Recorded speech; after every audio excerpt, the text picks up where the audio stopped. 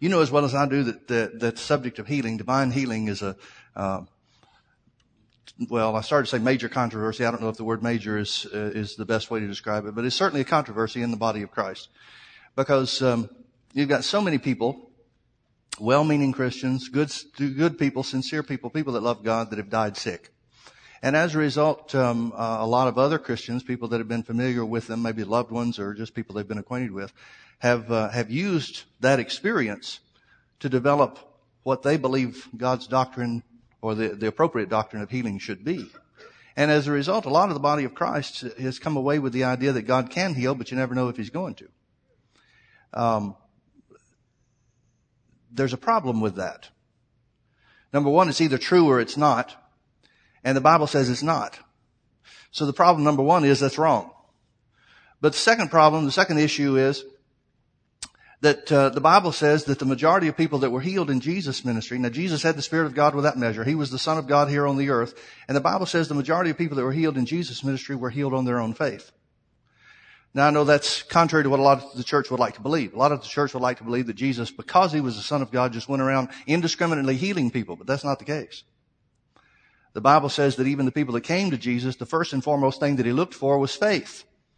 And even in situations where there was a manifestation of the Spirit of God, John chapter 5 is a good example of this. Even in places where there was a manifestation of the Spirit of God, meaning God initiated the healing, only one person was healed out of the multitude, the 5 porches full of people that were there. And the first thing Jesus asked the guy that wound up getting healed by a manifestation of the Holy Ghost was, will you be made whole? First thing He's looking for is faith. Well, if Jesus required faith on the part of the people in His day to receive healing, how much more true is that going to be for us who have the Spirit who have the Spirit by measure? He had the Spirit without measure. He had all the Holy Ghost there was. We have a part of the Holy Ghost. You've got a part, I've got a part. Together we've got the fullness of what Jesus had. How much more so is faith going to be necessary in our day? And as a result, because of wrong doctrine, because people establish doctrine based on experiences and man's idea rather than seeing what the Bible has to say or accepting what they see it has to say, then as a result, you got a lot of people that in the body of Christ that are really struggling. They want to be healed, but they don't know what to believe. Well, the problem with that is that you can't receive something you can't believe for. The Bible says faith is necessary to receive, and faith comes by hearing, and hearing by the Word. If you're hearing that you don't know if God's going to heal you, then the first voice you're going to hear is the devil speaking to your mind saying you're not one of the ones His will is to heal. Well, if you can't overcome that, you can't receive your healing. Now, I just want to talk to you about some of the nuts and bolts, some of the nitty-gritty things that I deal with as a pastor. And some of the criticisms we get, and I get letters from time to time about people saying, how dare you preach that healing belongs to everybody? Well, the answer to that's pretty simple, because the Bible says so. But obviously not everybody agrees. And it's always followed up. Anytime I get a letter like that, or an email or something like that, it's always followed up with, my dear Aunt Susie, or somebody that they know, or this person in our church was the best Christian in the world and they died of cancer. So basically what they're saying is, and I assume this is a common thought because I get it a lot. I assume that it's a common thought that because somebody knows somebody or heard of somebody that was a good Christian, sincere Christian, somebody that loved God, that didn't get healed, then that means God doesn't heal everybody. Or God won't heal everybody, or healing doesn't belong to everybody. Well, let's see what the Bible says about that. Okay? Did you find Psalm 107 yet? Look at verse 20. We could back up and read some of the surrounding verses, but I want you to see verse 20. It says He, speaking of God, it said He sent His word and healed them and delivered them from their destructions. Now we could stay there for years. He sent His word and healed them. What is the Bible telling us? First and foremost, if you didn't take any other scripture, if you don't know of any other scripture in the Bible concerning healing, if you don't know anything else the Bible says, if you took this one verse of scripture, which if this is not true, let's tear this page out. If this one scripture is true, then it tells you how you can get healed. It tells any person that chooses to read it and accept it and believe it how they can get healed. They can get healed through the Word. Anybody, everybody can get healed through the Word. Why? Because He sent His Word and healed them. It doesn't say He sent His Word and healed some. It doesn't say he sent his word and those that he especially took a liking to got healed. It says he sent his word and healed them. Who is them? Them are those the word was sent to. Isn't that you? Doesn't the Bible belong to you? Well, it should. It's supposed to. He sent his word and healed them. Now notice the next part of the verse. It says, and delivered them from their destructions. I love that. And delivered them from their destructions. In other words, except for the word, they are on the path to destruction. He averted the destruction that was slated for their life. The path, the roadway to destruction that they were traveling was averted by the word. Notice how deliverance came? Through the word. Notice how healing comes? Through the word. Now we're right there in verse 20. You might as well read verse 21. It says, oh, that men would praise him for his goodness and for his wonderful works to the children of men. Oh, that men would praise the Lord for his goodness and for his wonderful works to the children of men. Now, the writer of this psalm, we don't know who it was. It doesn't tell us. David wrote a lot of them. Solomon wrote some of them himself, at least according to the Bible. The Bible says Solomon wrote, 3,000 psalms and 1,000 proverbs, or maybe it's the other way around. I'm not sure. So we don't know who it was that wrote this, but we can certainly accept that this was inspired by the Holy Ghost. Whoever the writer is was inspired by the Holy Ghost. So we might as well say this is the Holy Ghost speaking to us. Because whoever he's talking through, whoever the author is the Holy Ghost talking through them to get some information to us. And the Holy Ghost seemed to think it is important enough, credible enough, in verse 20, that he sent his word and healed them and delivered them from their destructions for God to be praised for it. So if you didn't know anything else, if this was the only scripture we had, it tells you that God heals through his word, he delivers through his word from destructions, and men ought to praise God for his goodness. In other words, the sending of his word is proof that God is good. And that's worthy of praising him. Now turn with me over to Proverbs. Proverbs chapter 1. We won't start in chapter 1, but we'll get to it. If the Bible is so clear, and folks, you got to misread it to misunderstand. If the Bible is so clear about healing belonging to anyone and everyone through the word, notice there's no qualifier. It says he sent his word and healed them. In other words, the word of God is the healing agent for all of mankind. It's the method of healing for all of mankind. Now that's not the only way God heals. It's not the only way Jesus healed. It's the primary way he healed. He healed primarily through the spoken word. But if you didn't have any other scripture, if you didn't have any other knowledge of God, you've got positive proof, according to the Holy Ghost, you've got positive proof that healing is available to anyone and everyone through the word. Well then why did dear Aunt Susie, dear Sister Saint, whatever her name is, die sick? Well, let's look over at Proverbs. Proverbs is all about wisdom. The theme of the book of Proverbs is about wisdom. Now the Bible says in Proverbs, it says that, well, maybe we ought to define our terms before we go further. Wisdom is the application of the word of God in your life. It's not the knowledge of the word. There's a difference between knowledge and wisdom. The Bible says wisdom rests in the heart of the man that has understanding or knowledge. It's one thing to know the word, it's another thing to be a doer of the word.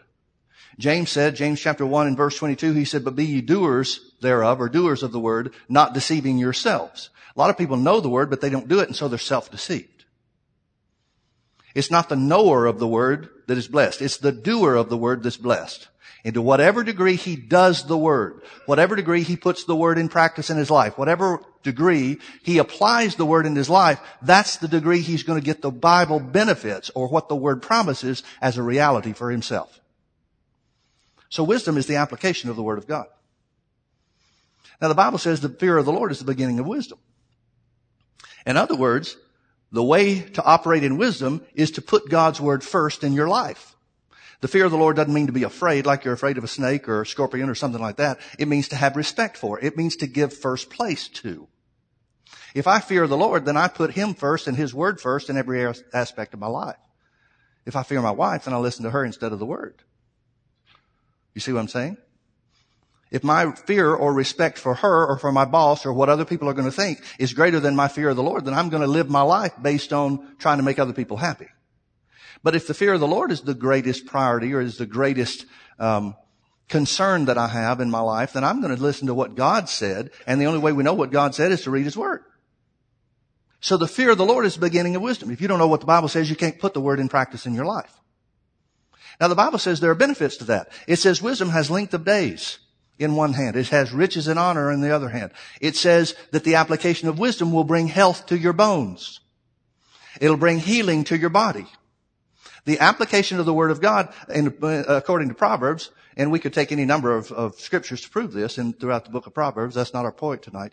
But the Bible tells us, and throughout the book of Proverbs, that healing comes through the application of wisdom. It comes through making wisdom a part of your daily life.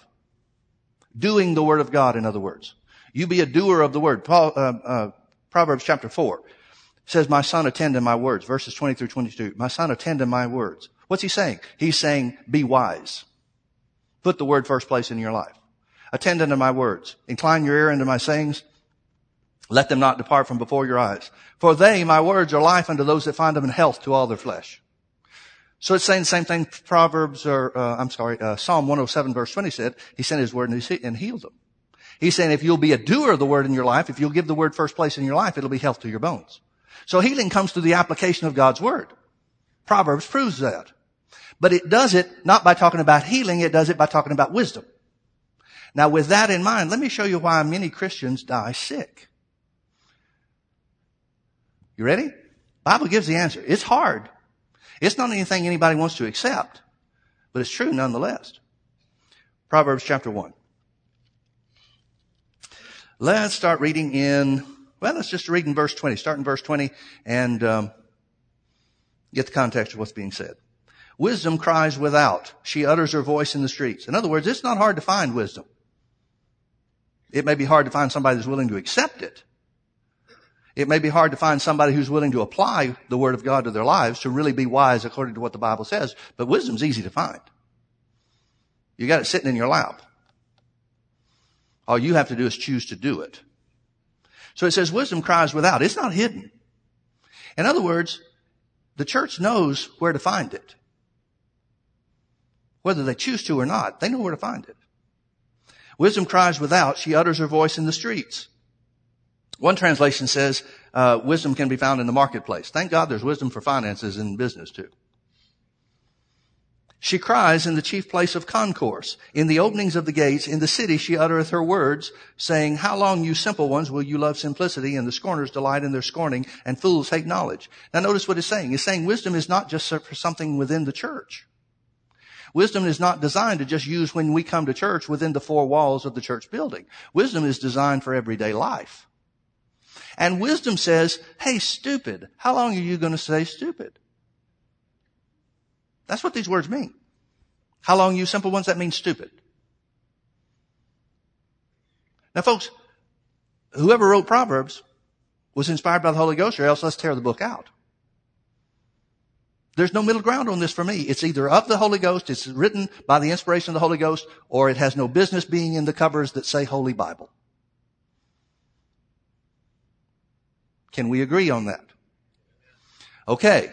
Then if we're agreeing on that we should keep it because it's inspired of the Holy Ghost, here's the Holy Ghost talking about wisdom. He's saying it's stupid to avoid it. That's not me.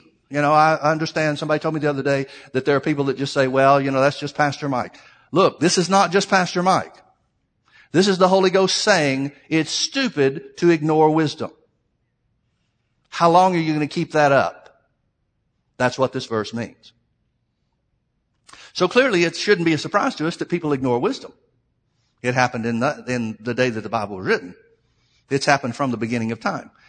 This, honestly, if we may be so bold, this was Adam and Eve's problem. They started off with wisdom and got stupid because they obeyed the devil instead of God. And that's what it says. How long, you simple ones, will you love simplicity? And the scorners, how long are you going to delight in your scorning? And how long will you fools hate knowledge? That's what it's saying.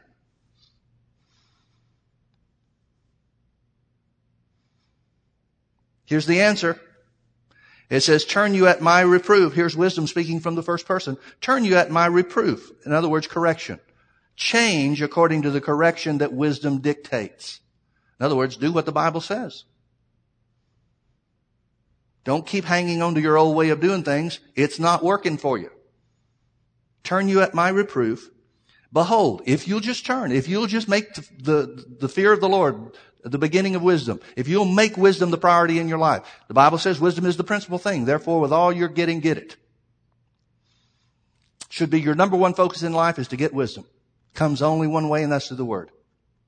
And here's the Holy Ghost. He's saying, if you'll turn at my instruction, if you'll turn at the places that I try to correct you, then here's the result. I will pour out my Spirit unto you. Now, you would think that would be enough of a benefit that everybody would want to do that. Isn't it sad that that's not the case? Turn you at my reproof, and behold, I will pour out my Spirit unto you, and I will make my words known unto you. In other words, they won't be just words on a page. They'll come alive in your life. The promises of Scripture will be realized in your life. You'll have what the Bible promises, in other words. Verse 24. Now here's the negative side. And folks, please notice this starts off in chapter 1.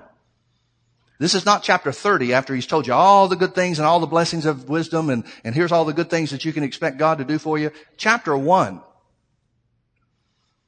Because I've called. And you refused. I have stretched out my hand, and no man regarded. So not everybody's going to go for wisdom, are they? This is written for the people of God. Certainly it's Old Testament. It was written for the Jews, but it has just as much application to us because wisdom belongs to us through Jesus. The Bible says in 1 Corinthians 1:30, it says Christ has made unto us wisdom. So it's just as much for us as it ever was for the Jews, right? It means we have a right to it. It means we have a responsibility for it. He said, because I've called and you refused. I have stretched out my hand and no man regards. But you have set at naught all my counsel. Boy, how much of the church does that apply to? The Bible says one thing, but here's what we think instead. Because you've set at naught all my counsel and would have none of my reproof or correction, I also will laugh at your calamity. I will mock when your fear comes. When your fear comes as desolation, and your destruction comes as a whirlwind, when distress and anguish cometh upon you, then shall they call upon me, but I'll not answer. They shall seek me early, but they shall not find me. You know what the Bible is saying? Here's the Holy Ghost saying the best time to get wisdom is before you need it. Don't wait till you get in a crisis and try to find it. It's the wrong time to look. And we'll finish reading this, but I want to stop here long enough to apply this to what you and I both know takes place in the body of Christ concerning the subject of healing. I've already told you my experience. I'm sure you've got other experiences. If everybody told their experiences, we'd be here till daybreak. Talking about dear sister, saint, whoever, this wonderful Christian, wonderful person who died of sickness. We've got a situation right now where there's somebody that we're acquainted with, not in our church, but a good friend of somebody that was in our church, that here this young mother, young kids, she's developed a brain tumor and the doctors have given her 18 months to live. And everybody in the world is going berserk over this. Oh my goodness, how could God let this happen? And folks, this is hard. It's hard to say, and I wouldn't want to look somebody in the face and say, here's what's going on. But you need to know what the truth is. And here's the truth. I wonder how many of those dear saints of God refused the wisdom of the Word of God concerning healing, those that died of sickness. I wonder how many of those refused the counsel of the Word of God concerning healing. I wonder how many of them refused the truth that He sent His Word and healed them. Now, I have no doubt that the rest of this is true where it says when they get in trouble, when people face destruction, then they call out for God. But notice it says God doesn't answer then. That's not the way He answers. Why? Because He sent His Word and healed them. Healing comes through the Word of God, not because you get in such desperate situation that finally now you'll say, okay, well, no matter what anybody says, I want to be healed.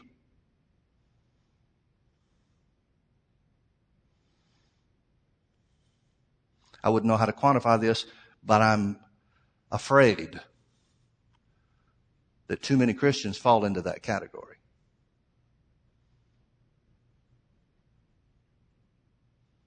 why did dear saint, child of God die of sickness? I wonder if it falls into this category. Now, I'm not their judge. It's not up to me to say. And if it's a secret thing between them and the Lord, the Bible says the secret things belong to the Lord. But I know God. And I know He sent His word and healed. Healed all of mankind. He provided healing for all of mankind. Now, there's another side to this.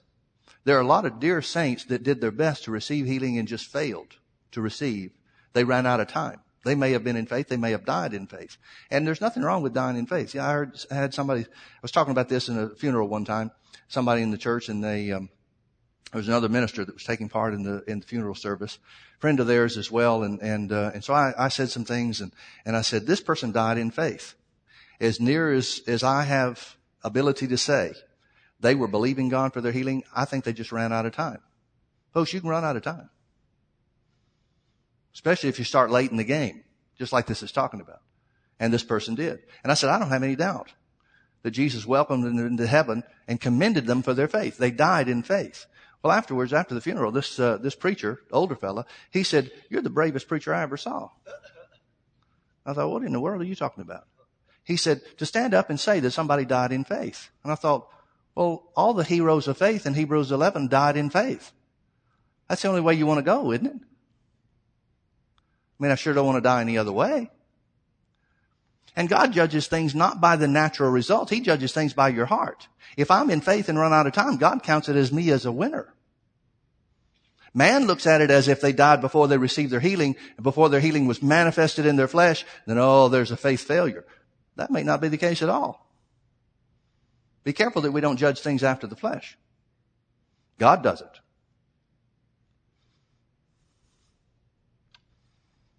So here's talking about wisdom. Said, then they shall call upon me. Well, but let me back up. Verse 25. But you have set naught all my counsel and have none of my reproof. The word reproof means correction. It's the same word translated discipline throughout Scripture. Well, the Bible said the Lord disciplines or chastises those that He loves. Yeah, He does. Do you know how He does? Through His word. Not through circumstance. Not through tragedy. God's not the author of tragedy. He's not the author of destruction. That's the devil's territory. God disciplines. He chastises us through His word. He gives us the opportunity for wisdom and the reproof of wisdom, the reproof of the word, the correction of the word, so that we can get over into wisdom and operate in the blessings of God. That's the only way He disciplines us. The only way that it happens. 1 Timothy chapter 3, verse 16 says, all Scripture is given by inspiration of God, and it is profitable for instruction, for correction, for reproof in righteousness. In other words, the only way God is ever going to discipline you, the only way God is ever going to chastise you is through His word. Boy, and sometimes, I don't know about you, but sometimes I'd rather have a beating than the discipline of the word. But that's what He's saying. Because you refused my instruction, you refused the discipline of the word, and would have none of my reproof, I will also laugh at your calamity. I will mock when your fear comes. Man, that sounds hard, doesn't it? But it's true. When your fear comes as desolation and your destruction comes as a whirlwind, I wonder if that would include sickness.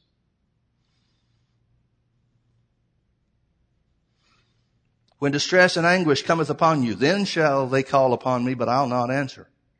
They shall seek me early, but they shall not find me. For, here's why, for that they hated knowledge and did not choose the fear of the Lord.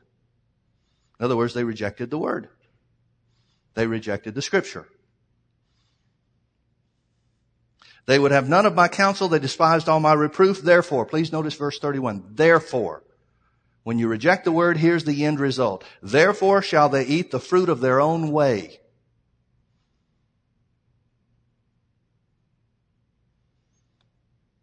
And be filled with their own devices.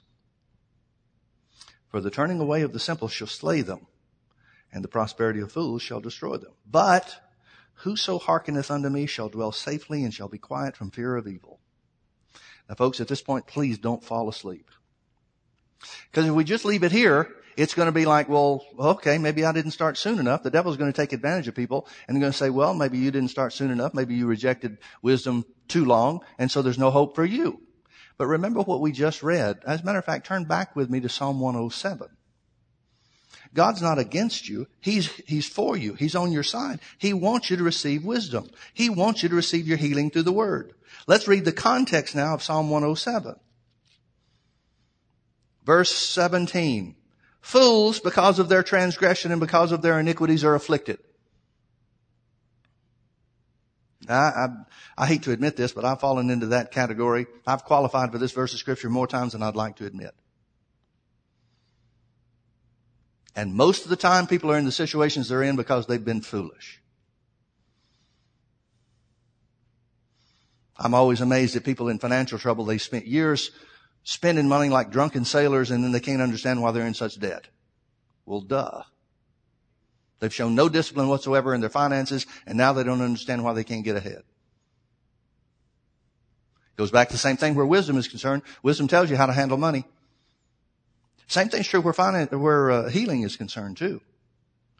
A lot of times people have rejected the Word of God, and so they've just gone along with the world. They're operating as the unsaved. Even though they're saved, even though heaven's their final destination, they're operating as the unsaved instead of taking the Word of God to ward off the devil's attacks. And in many cases, these things have become long-term chronic conditions. And it's like, well, I don't understand why God has allowed this. God has allowed it because you refused wisdom. Because you qualified, just like I have in times past, we qualified to be a fool according to what the Holy Ghost said. Fools because of their transgressions and because of their iniquities are afflicted. Their soul abhors all manner of meat. Here's the rejection of wisdom. Their soul abhors all manner of meat, and they draw near to the gates of death. Then they cry unto the Lord in their trouble, and He saves them out of their distresses. Now, if you compare the two things, if you just read Psalm 107, then why would we not come away with the idea that, well, why should we really apply wisdom to our lives? If we get in trouble, we cry out to God, and then He saves us and He heals us, and that's the end result. And that seems to be the way too many Christians, in my opinion, too many Christians are trying to live. I don't have anything to do with the Word. I don't want to live with the disciplined life that the Word says I should. I just want to be the kind of Christian everybody else is. And then when I get in trouble, I want God to bail me out.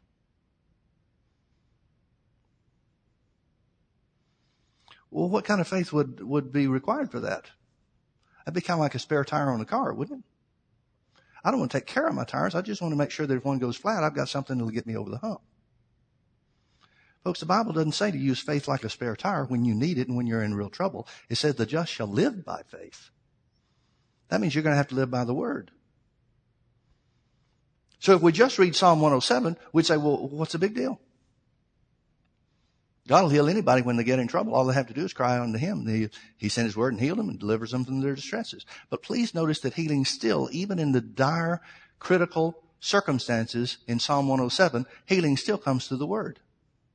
In other words, there's still got to be a paradigm shift from somebody rejecting the Word to somebody accepting the Word. And you know as well as I do that there's a lot more to accepting the Word than just calling out and saying, God, I'm in trouble, bail me out.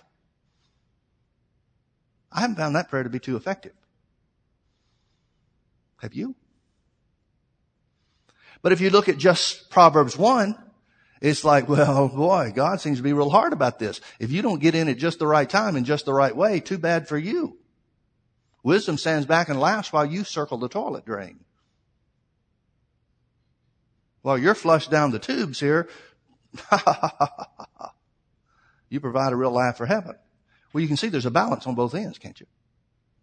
God expects you to live according to wisdom by putting His Word first, but He'll even save you when you're at the critical point. Turn with me over to John chapter 9. Now let's talk about how you shift and make that shift at the critical point. Just making any sense to anybody?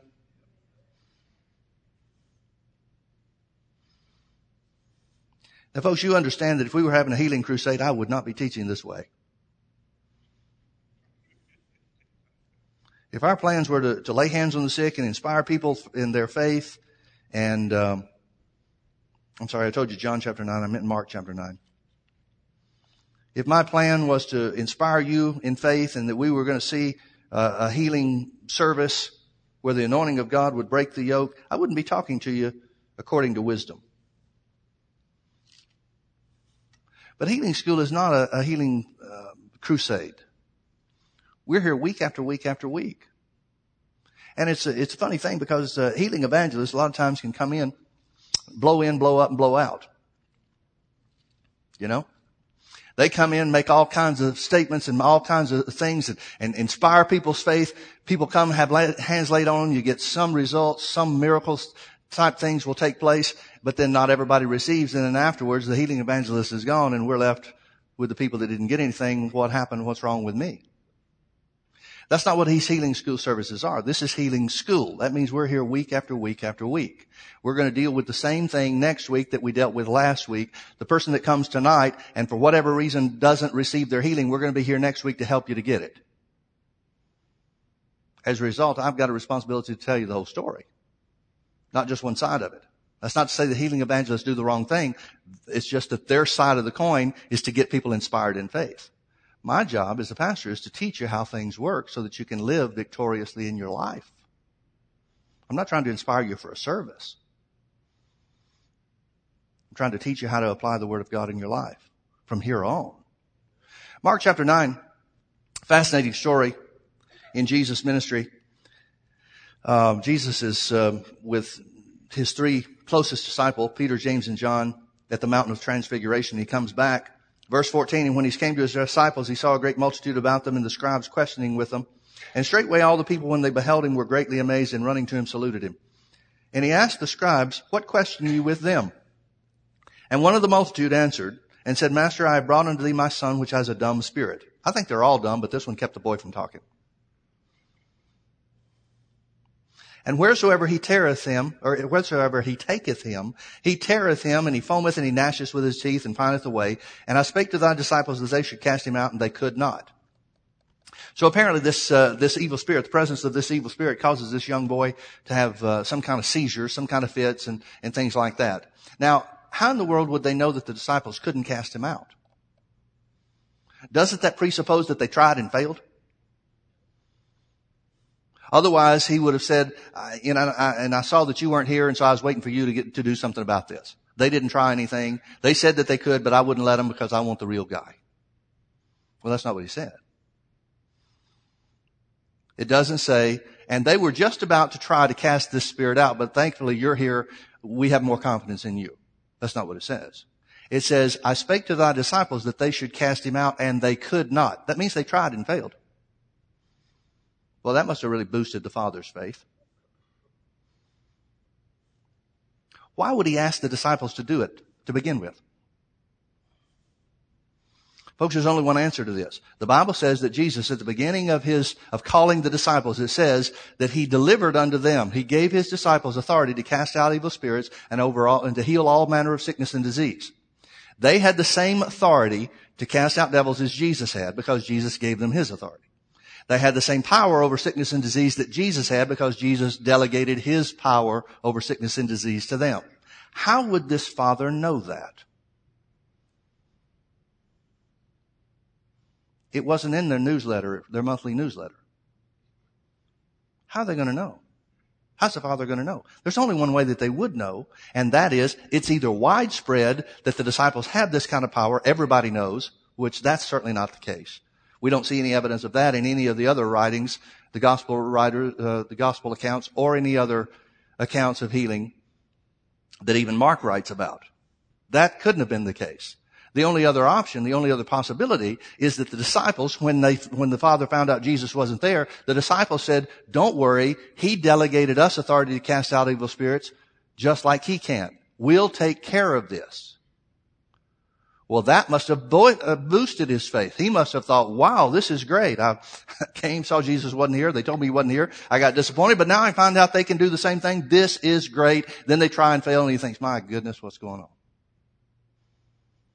So this guy's on a roller coaster with his faith.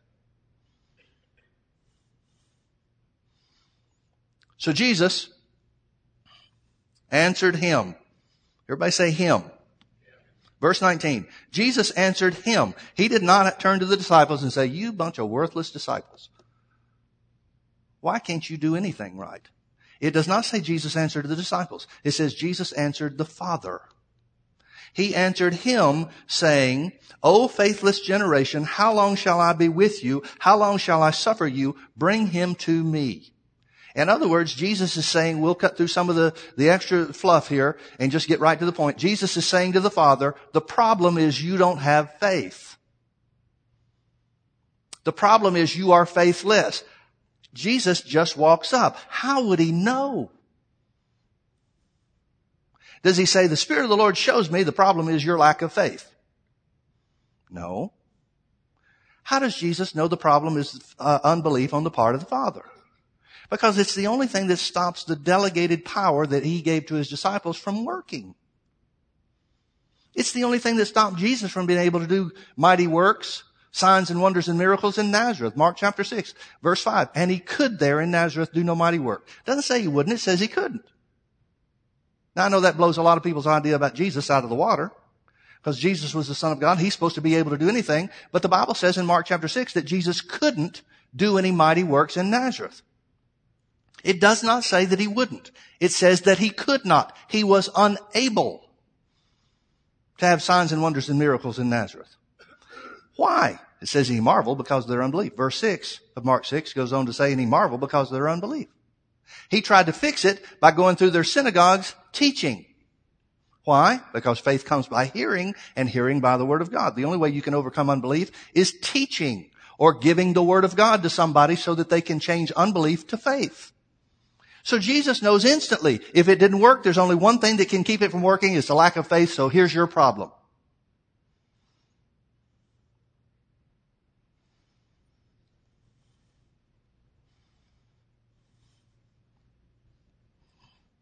And they brought him unto him, verse 20, and when he, the little boy, the evil spirit in him, when he saw Jesus, straightway the spirit tore him, and he fell on the ground and wallowed foaming. And Jesus asked his father, how long is it ago since this came unto him? And the father said, since he was a child. Now folks, Jesus has just nailed this guy's situation. He said the problem is a lack of faith. He does not condemn him. He does not put him down. He does not say, get out of here, you don't have any faith. He doesn't put the guy down. He says, look, the problem is unbelief. Now, if you said something like that nowadays, my goodness, people would just have a hissy fit and run around telling everybody this evil preacher judged me. But folks, there are certain things that make it work, that make the healing power of God work, and certain things that keep the healing power from working. Why should it be some negative thing for us to identify, here's the problem? It doesn't mean there's not a fix for the problem. It just means this is the problem, so now we need to attack this. That's all Jesus is doing. Jesus sees the result. He sees the seizure that this little boy has. Jesus, in my opinion, shows compassion for the father. He sees this and he's probably thinking, man, I don't know how long he's been looking at this. How often does this happen? He said it's been since he was a child. Jesus probably looks at this and says, well, no wonder he doesn't believe. He's been watching this day after day after day all this boy's life. He's still got to fix the problem. You've still got to change unbelief to faith if you're going to get results. Jesus is not putting the guy down. He's not mad at him. He's not condemning him. He's just saying this is the problem. The problem is a lack of faith. It won't work without faith being exercised. Why? Because he sent his word and healed them and delivered them from their destructions. If you want healing, it's going to take faith in the word. I don't care if you like that or not. That's the way it works. That's like saying, I don't think the lights ought to come. I don't think that turning the light switch on should be the only way that the lights come on. Well, who cares what we think? It's the way it works. I don't think I ought to have to start my car for it to run. Well, so it's the way it works. That's all Jesus is saying, folks. Jesus is not putting the guy down. That's all he's saying. He's saying if it's not working, there's only one thing that keeps it from working, and that's unbelief. So we've got to fix that. He's probably wondering, and there does seem to be a little implication here, why in the world would you come if you don't believe? Legitimate question, isn't it? We know from our experience with people dealing with sickness and their attitudes about healing nowadays that there's a lot of people that come and try things out to see if something will work. Well, it won't work because you try something out. It still takes faith. And you get a lot of people, bless their hearts, they'll go to healing services or healing crusades or even come to healing school here, and they'll say, well, I had so-and-so lay hands on me. They claim to be anointed of God for healing. I had them lay hands on me and I didn't get a thing. That just proves that they don't really have anything from God. No, the only thing it proves is that it didn't work, and therefore there must have been unbelief in operation. Because unbelief's the only thing that keeps it from working, folks. This is not rocket science. Jesus knew he'd be dealing with his disciples. He had to make it simple. It's just the way it works. There are laws that govern, there are spiritual laws and conditions that govern spiritual laws, just like there are natural laws of physics. Now you can kick against that. You can not like that all you want to, but it's still the truth.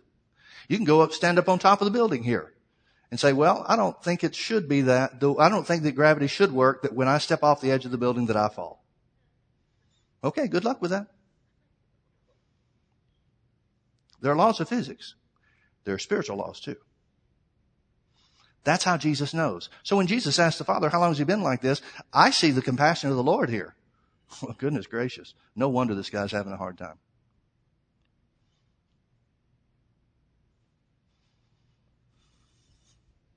He says it's been this way since he was a child. Verse 22, now he's going to explain the Father should keep his mouth shut.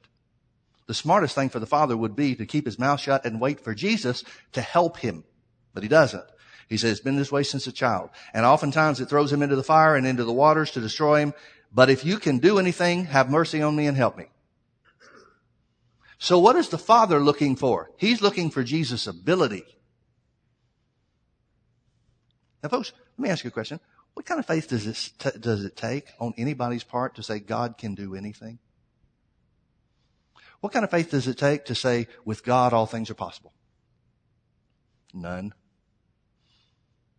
Absolutely none. Because you don't even know what all things are. What does that really mean? With God all things are possible. Yep, God is the God of the impossible. What does that mean? If you don't make that personal and make it something that you can put faith in, that's an empty statement. It's true, but it's an empty statement for you. It takes no faith whatsoever to think that God can do anything. Who cares if he can do anything? What's he going to do for you?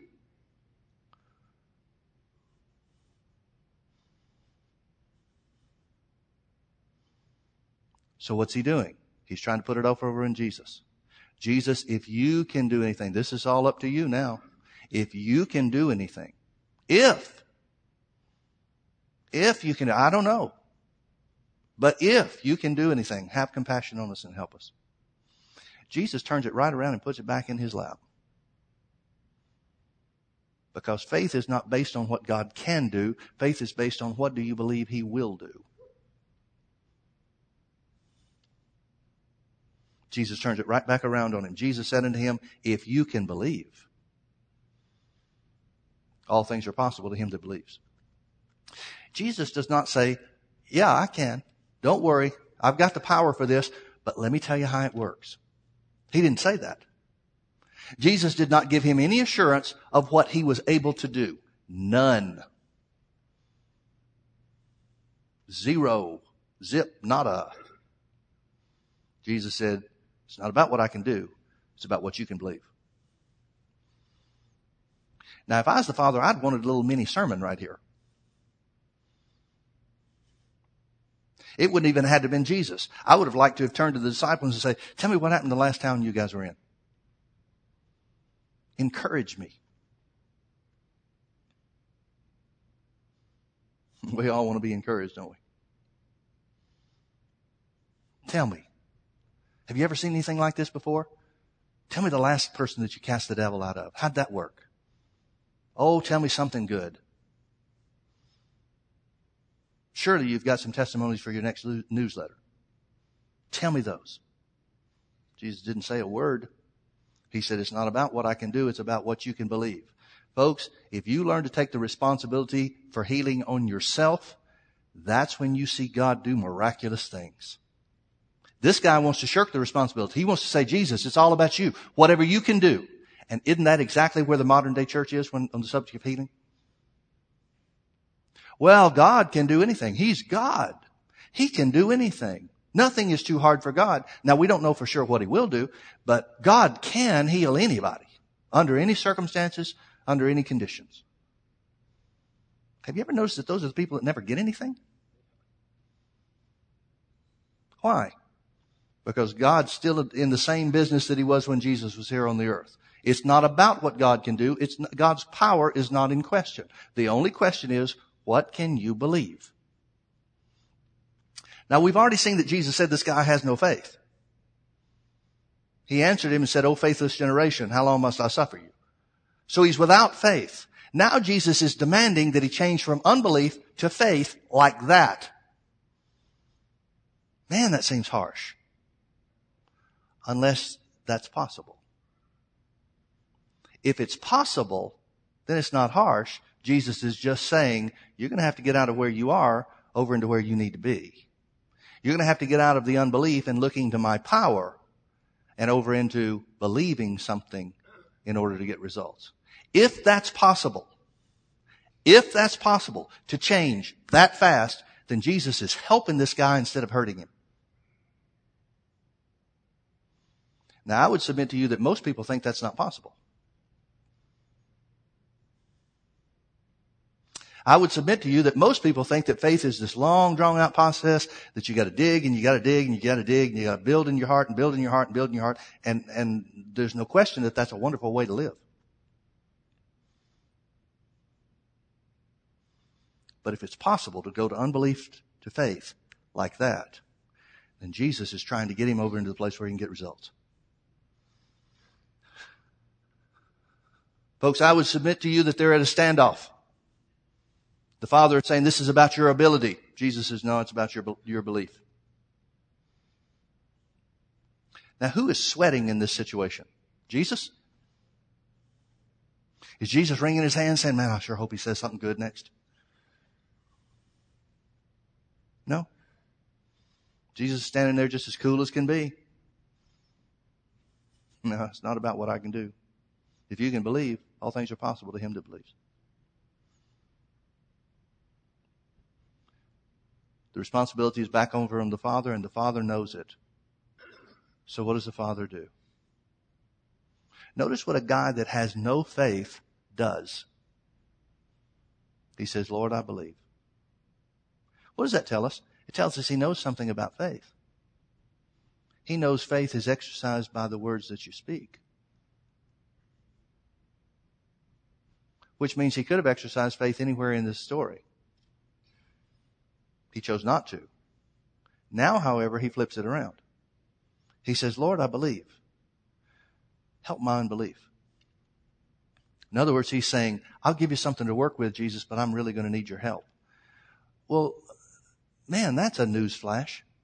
The guy needs Jesus' help. Who would have thought? Folks, everything you extend your faith for, you need Jesus' help. You need God's help for it, don't you? So this help my unbelief, that's a given.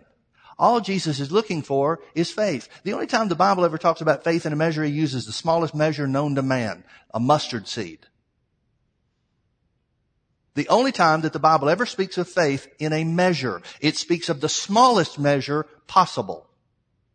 He said, if you have faith as a mustard seed, you'll use that and it'll move mountains. It'll create a tree that every bird of the air will come and build a nest in.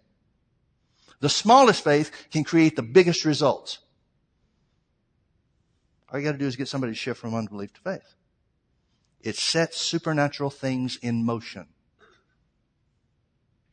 So what does he do? He says, Lord, I believe. Help my unbelief.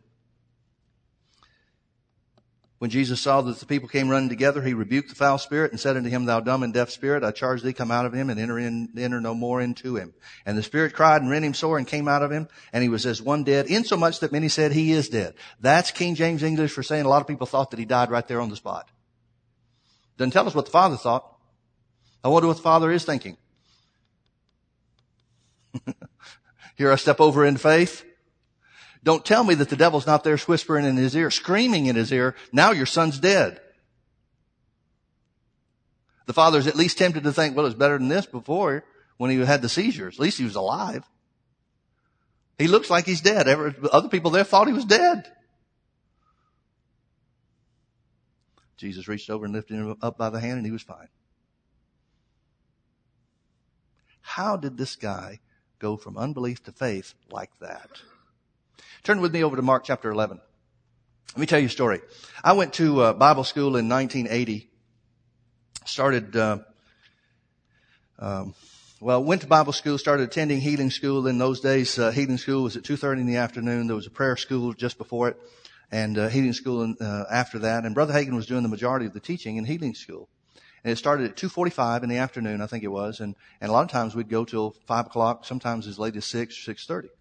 And it was primarily for two reasons. It was for those that needed healing. People came from all over the country, even other countries, foreign countries, when they heard of what was going on, to receive their healing. And then there were students like myself that Brother Hagin used as an opportunity to teach people on how to minister healing and things about healing and stuff like that. And so being in a healing school, what I mean by that, the Lord told me to treat healing school like it was part of school.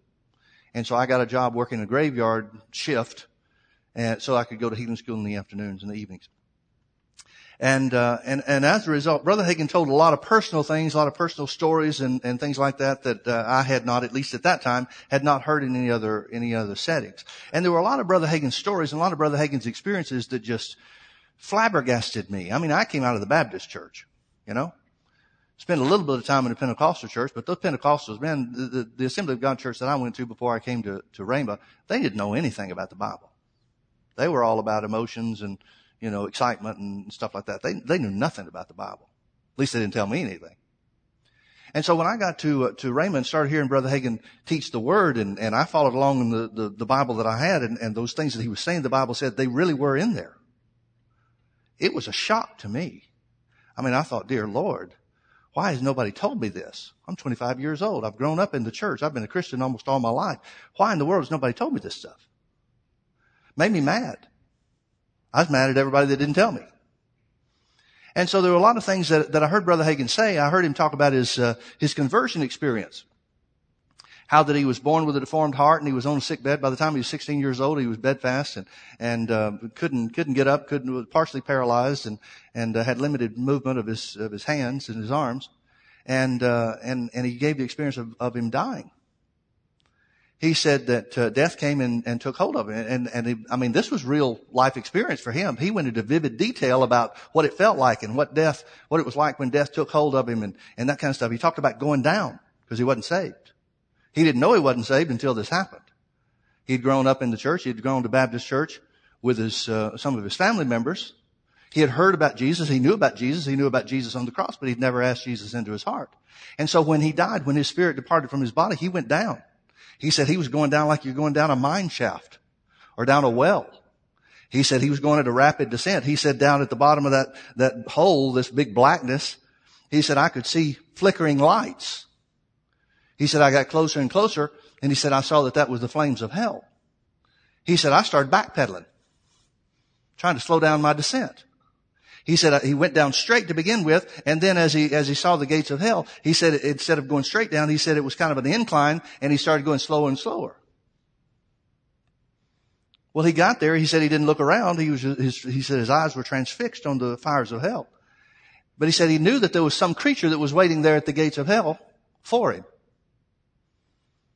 And as he got there, this creature put his hand on his arm. He said, I didn't look at him. He said, but I knew he was there. And he said, I felt his hand on my arm. He said, I was just about to go into those gates. He said, the gates opened up for me. He said, I was just about to go through those gates. He said, I knew if I'll go through those gates, I'm done for. That's it. He said, all of a sudden there was a voice.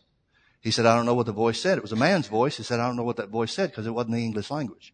He said, when that voice spoke, he said, the whole of hell shook. He said, this creature turned loose of my arm. He said, I started going back up. He said, that happened 3 times in rapid succession. He said, I came back to my body and then I went back down again. He said, the 3rd time, he said, I came back up. He said, he even said this on one of the earlier times. I'm not sure it was the 1st or 2nd time, but he started going down. He's thinking, I'm going the wrong way. I belong to the church. He started crying out, Lord, I belong to the church. Belonging to a church doesn't get you into heaven. The third time when this happened, this voice spoke and the gates of hell shook.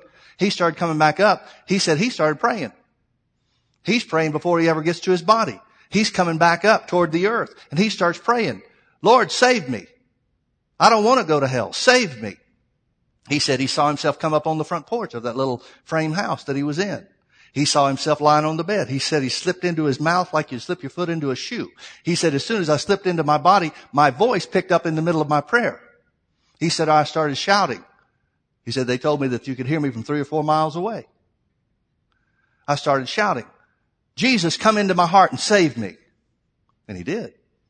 He was saved. Well, I didn't have a conversion experience like that. Did you?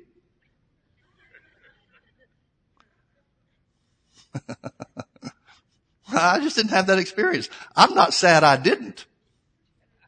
But I didn't have that kind of experience. I just got saved kneeling down by the bed with my mom. Just saying a little prayer. No going to hell. No seeing the flames of hell. No feeling some creature with his hand on my arms or anything like that. No voice that shook hell. I just got saved by praying, asking Jesus into my heart. I'd hear things like that and man, it made me aware of spiritual things. I started thinking, wow, hell is real. Then Brother Hagin talked about going to heaven, seeing heaven. I think, wow, heaven's real too. Thrilled me, excited me. Then I heard Brother Hagin tell about some of the rest of the things that weren't so exciting. He said, now I'm saved. I come back into my body. He said, I'm saved. My prayer picks up in mid shout.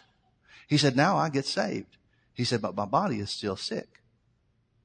Now, you'd think somebody that had an experience like that, as soon as he'd get back to his body and get saved, he'd be healed, wouldn't you? Especially if God had a plan for his ministry and a plan for his life like Brother Hagin had and affected so many people with the millions and millions of books and tapes and other things, the teachings that he had. Affected so many people like myself that went out and started churches and affect other people.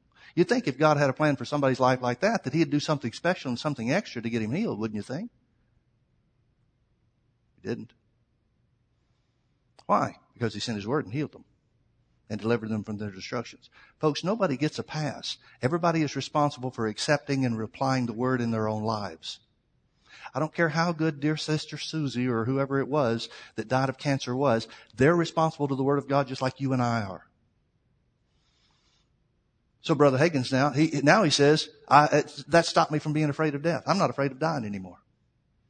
He said, I couldn't care less. He said before, I was holding on to the bedpost. I was doing everything I can to hold on to life. He said, not anymore. He said, I didn't care. He said, I know if I die now, I'm going to heaven. Jesus is living on the inside of me now. I'm not worried about the gates of hell any longer. I couldn't care less. He said the devil was tormenting me before that, tormenting me with the idea of killing me. He said now the devil tried to bring the temptation to die, and he said, I don't care. Let her go. Well, he realized he's not going to die now. So what's he going to do? He's going to try to get his healing. So he started taking the scripture and started trying to apply the word of God. He saw what Mark chapter 11 says. He realized that just by the inward witness, he realized the answer was in Mark chapter 11. He saw the story in Mark chapter 5, the woman with the issue of blood, where Jesus said, daughter, your faith has made you whole. And he said this out loud. He said, Lord, if her faith made her whole, then my faith can make me whole. And the Lord spoke to him about that. He said, that's right. He said, people say that churches preach that healing's been done away with. He said, have you ever heard a church preach that faith's been done away with? Well, no, I've never heard that. He said, that's right, and you never will, because if faith's been done away with, there is no church. Nobody can be saved, because you can only be saved by faith. So if her faith made her whole, your faith can make you whole. Man, he started digging then. Now his paralysis is increasing. He has limited movement, even more limited movement now than he had a few months before. So he can only read for a few minutes at a time, and that's only at a certain part of the day, in the cool of the day, and before things get too wound up. So he's at a great disadvantage, much more disadvantage than you might be, no matter where you're picking up your situation. At a great disadvantage. But he somehow came to the realization, if faith is the thing that made her whole, then Mark chapter 11 and the description that Jesus gave, the definition of Jesus gave about faith, is his answer.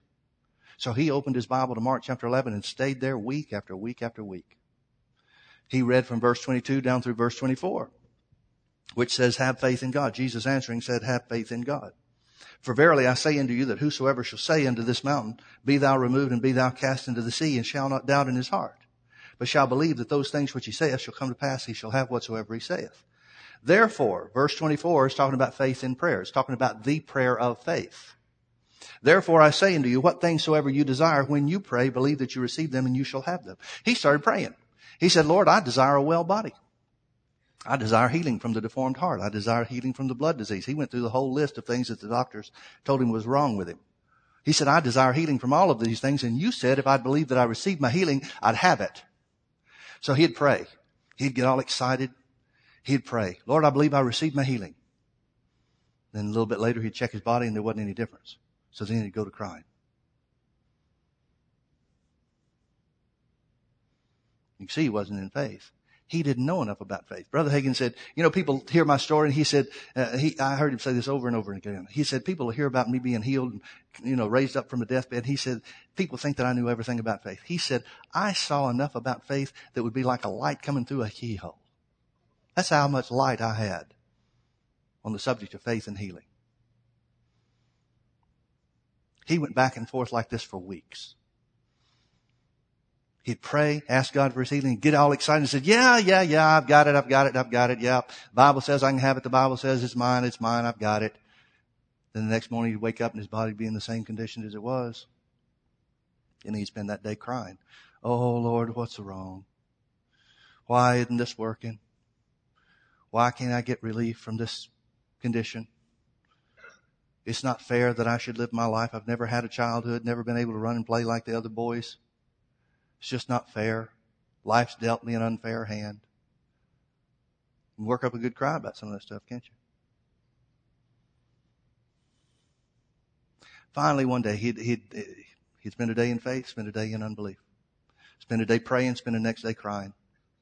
He said, I was going back and forth. He said, finally, I took my Bible, laying in my bed. He said, I took my Bible and I said, Lord, if you appeared to me and said, Kenneth Hagin, your problem is you don't believe.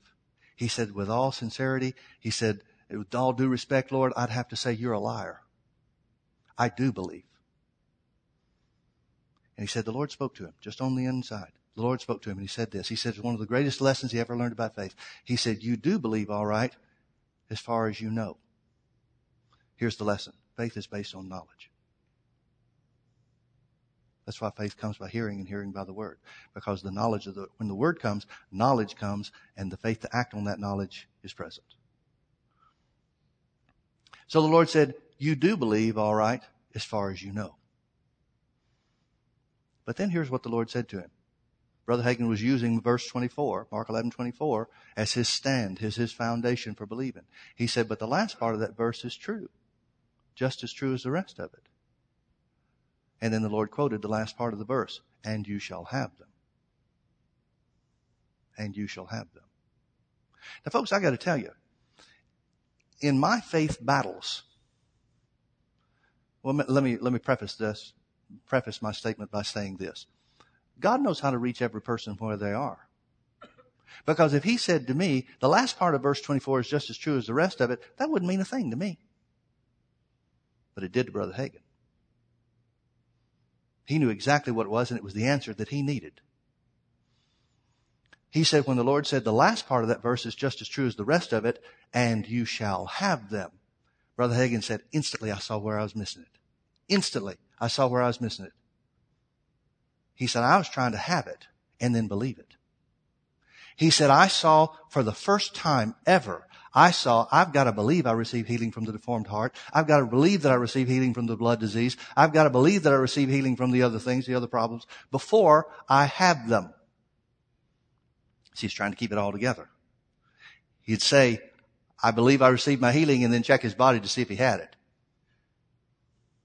He said that was the answer for him. So he said, and this is happening in a matter of moments. He just went from crying that morning to complaining to God, saying, if you showed up and told me I didn't believe, I'd have to call you a liar because I do believe.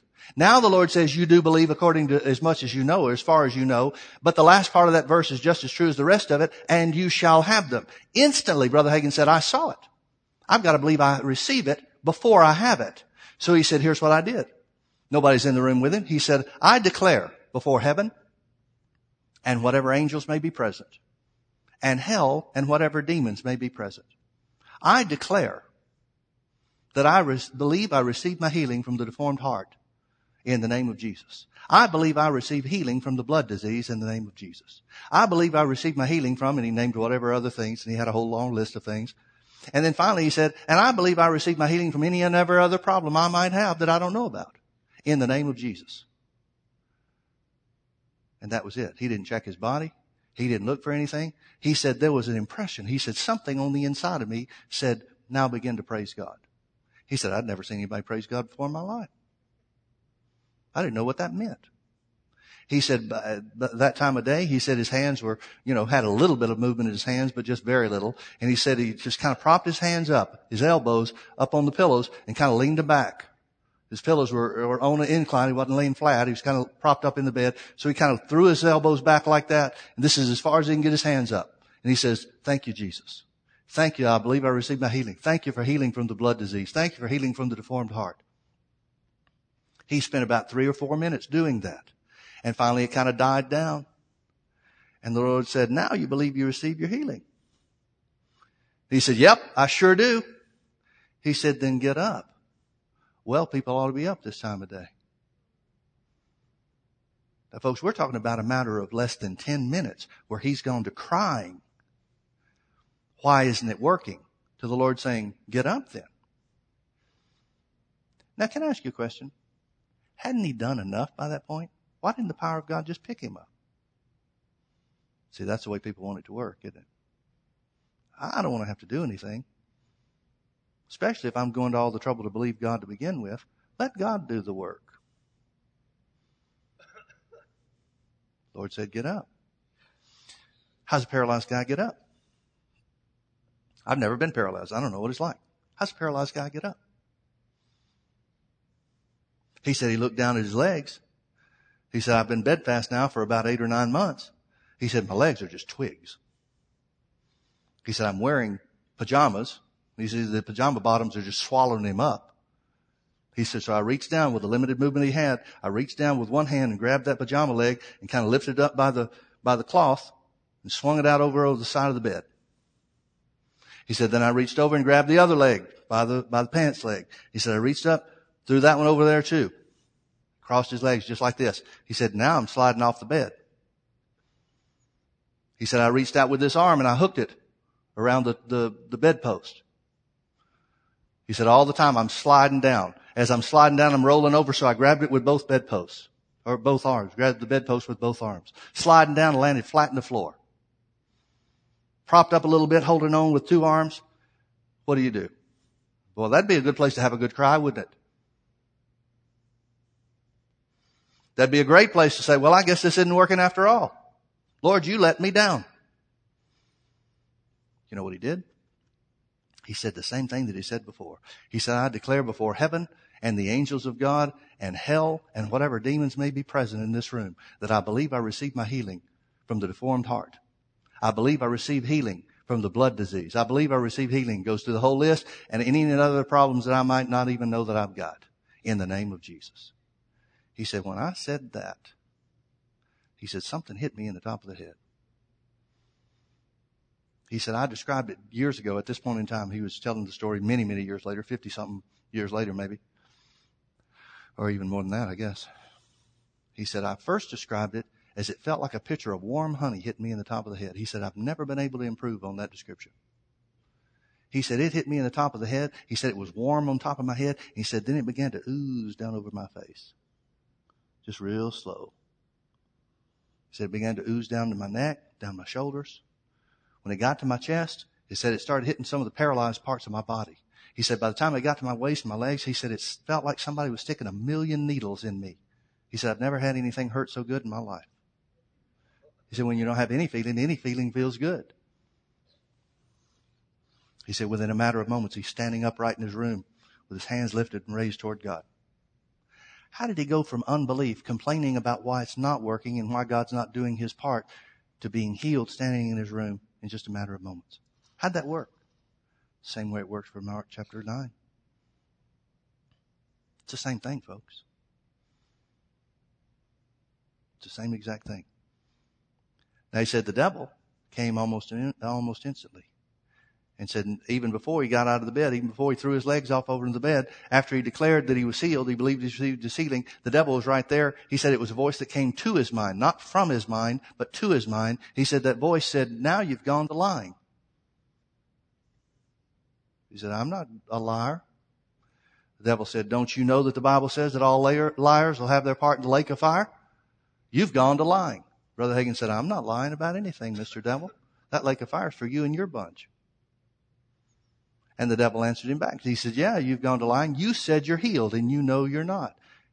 Brother Hagin said, I didn't say I'm healed. He said, I believe I received my healing, just like Jesus told me to.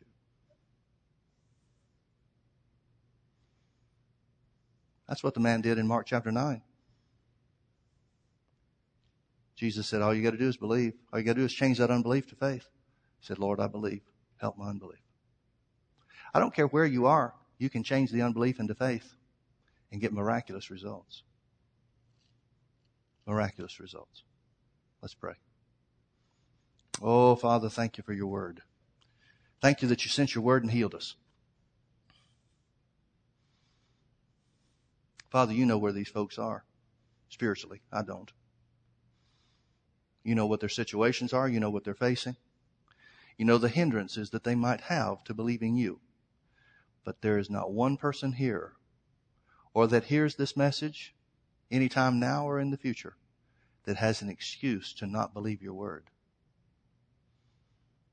They may have reasons they think that they can't, but you know that they can, and so do they. Thank you, Father, that you sent your word and healed us and delivered us from our destructions. Thank you that there's nothing that's too hard for you. And even as Jesus said, because we believe, all things are possible to us as believers. Oh, Father, what a privilege it is to walk in your word. What a privilege it is to walk in wisdom and walk in divine health all the days of our lives. But, oh, Father, there are also people here that need to turn things around. Thank you that you're the God of the turnaround. And all it takes is faith on our part. A willingness to believe. We don't have to have the answers. All we have to do is take a stand on your word. Why don't you stand together? Let me lead you into confession. Close your eyes and raise one hand toward heaven, because that's where your help comes from. Say this after me. According to God's word, Jesus took my infirmities and bore my sicknesses. I choose to believe God's word. Therefore, I believe I receive healing from the top of my head to the soles of my feet in the name of Jesus. According to the word, because I believe that I received my healing, God said that I shall have that healing. In the name of Jesus, I declare by faith, healing is mine. Amen.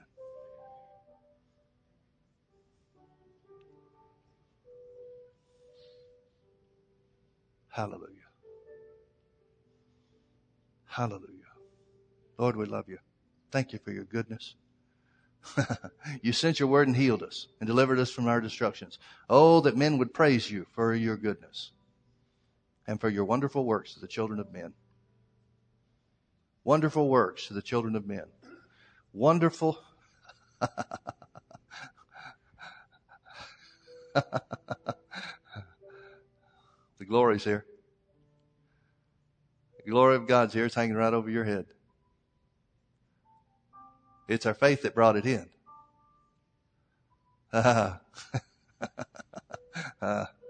Oh, Lord, we thank you for your goodness, for your wonderful works unto us. Your wonderful works. Yep. The presence of God is here to enforce that which you extended your faith for. In the name of Jesus. Reach up and take what you need. By faith. In Jesus' name. In Jesus' name. In Jesus' name. Blessed be the name of Jesus. Blessed be the name of Jesus. There's somebody that's got a problem, some kind of, it's not a kidney, but there's a problem down right in here. I don't know what that is, but there's somebody that's got that problem. God's healing you of that right now. I don't know what that is. It's not a hernia. I'm not sure what that is, but there's something right down in here. Hallelujah. Hallelujah. Blessed be the name of Jesus. Blessed be the name of Jesus. Blessed be the name of Jesus. Yeah. And whoever that is, it's right down on this side. It's on the right side, right down here. Just below your pant line. I think it's a woman. But whoever that is, I heard these words in my spirit. This is just to show you how much I love you. This is to honor your faith, but to show you how much I love you. So whoever that is, take hold of that. It still takes faith to take hold of it. Just say, I receive. Just on the inside of you, I receive. I receive. I receive. Blessed be the name of Jesus. Blessed be the name of Jesus.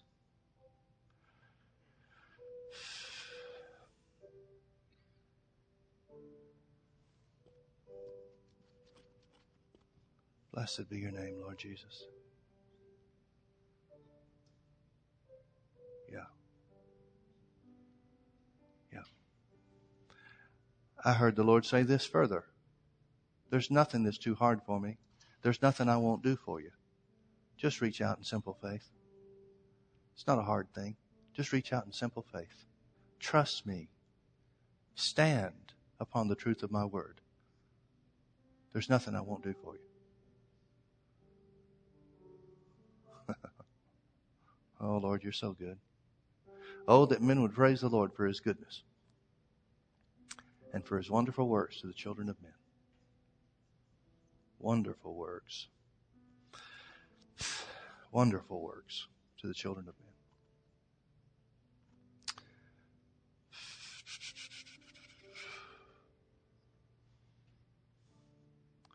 Hallelujah. Lord, is there anything else you want to do before we go?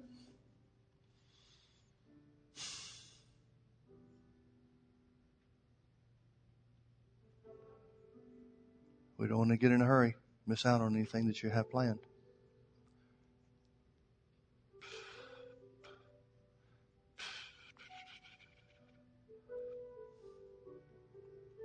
I keep looking at people and I get in words. And I don't know if it's because I know your situation or if it's something that it's happening so fast I can't tell. I look at some of you and I hear divine strength. I look at others of you and I see the word perseverance. There's a lady. There's a blonde-headed lady right back here. There's a word perseverance hanging over your head. Perseverance. Don't give up. Don't care what it looks like. Don't give up. Perseverance. That's where your answer is in perseverance.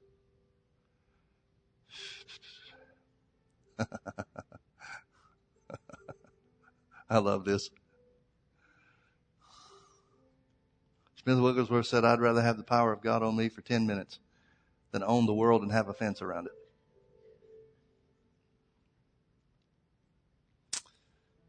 I think I agree.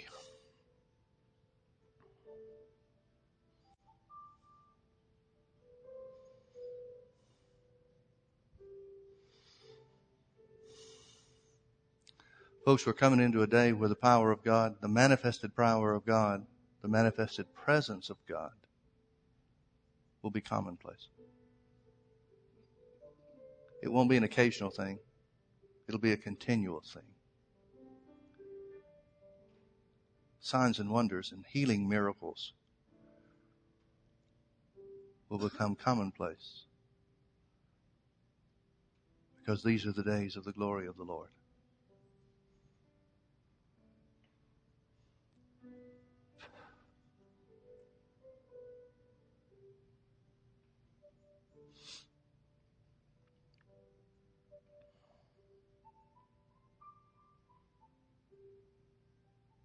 Is that it, Lord?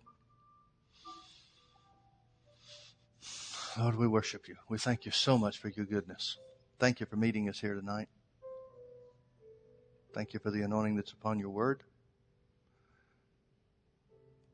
Thank you, Lord, for your love for your people. Thank you that you sent your word and healed us and delivered us from our destructions.